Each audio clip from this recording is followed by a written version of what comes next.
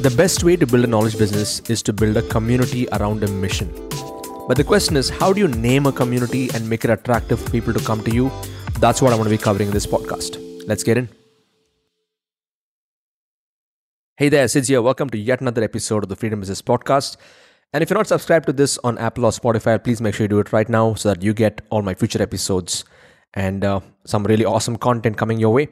So this is going to be a topic around how do you come up with a name for your community, especially a digital community. If you're building the community around a particular mission or a particular concept or a topic, and you're helping people with your knowledge, whatever you have. Now, before I get into the naming, I want to just share the psychology behind why community building is better than other models. And here's the psychology. See, the first model is you can do a course-based model. So if you're a knowledge giver, you can sell courses. But the problem with this is the course completion rate is very less. Yes, you can make some money selling courses as a knowledge giver, but you won't have retention in your community because you don't have any more engagement with your students after they have bought your course. That's why starting communities is the better thing to do, to reinforce engagement and to get them to go through the courses and complete the courses. The second model is a consulting-based model. In a consulting or a one-to-one consulting-based model, if you're a life coach or any of that sort, the advantage of that is you have a closer interaction, you can charge premium, and you can also deliver an impact with your students or your clients to a much more deeper level as compared to just giving them or a course, for example. But again, the challenge with this particular model is that you won't be able to scale unless you build teams because you only have that many hours in a day. So in a one-to-one consulting model or a high-ticket consulting model, you have a time bandwidth that's there. And then you have the third model, which is just the program-based model where you're going to be delivering your knowledge and information in the form of programs. You do a 1-day program, 2-day program, boot camp, a 5-day program.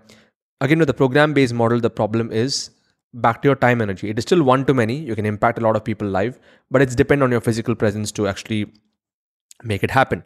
So that's why I've taken the community-based model where I've encompassed all of this into it. So when anyone buys my membership into the community, they get access to courses, they get access to my weekly coaching where I answer questions in a group coaching call format.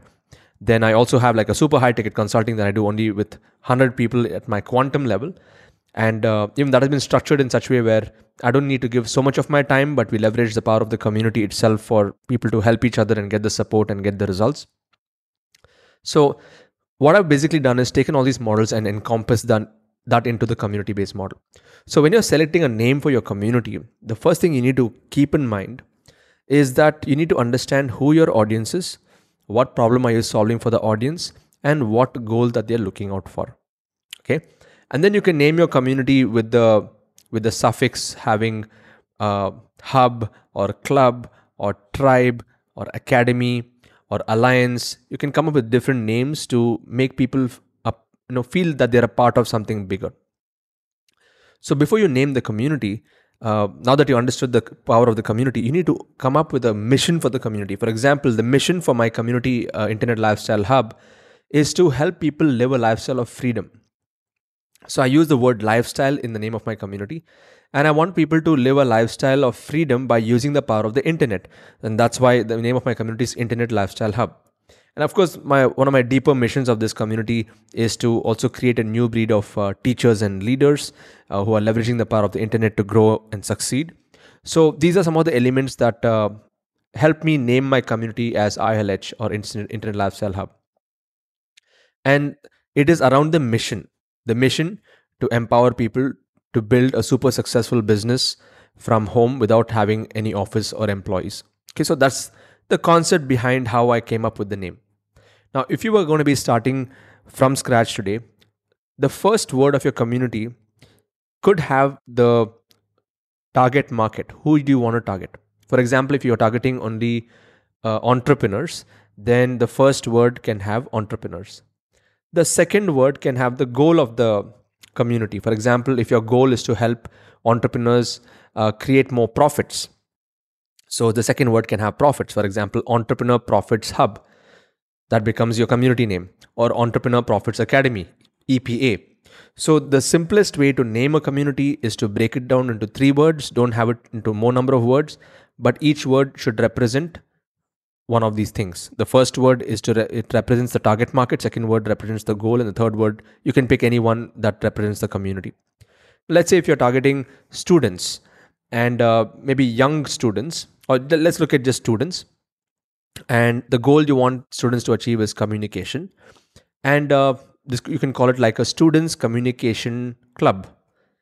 Okay, maybe the communication is what you're teaching, but the goal of communication is maybe you want them to become more confident, so you can even call it students confidence tribe or students confidence academy. Okay, or you can even call it freshers confidence academy if you're targeting just freshers, so just finished and they're just getting into a job and stuff like that. So this is the way that you can think about a naming structure.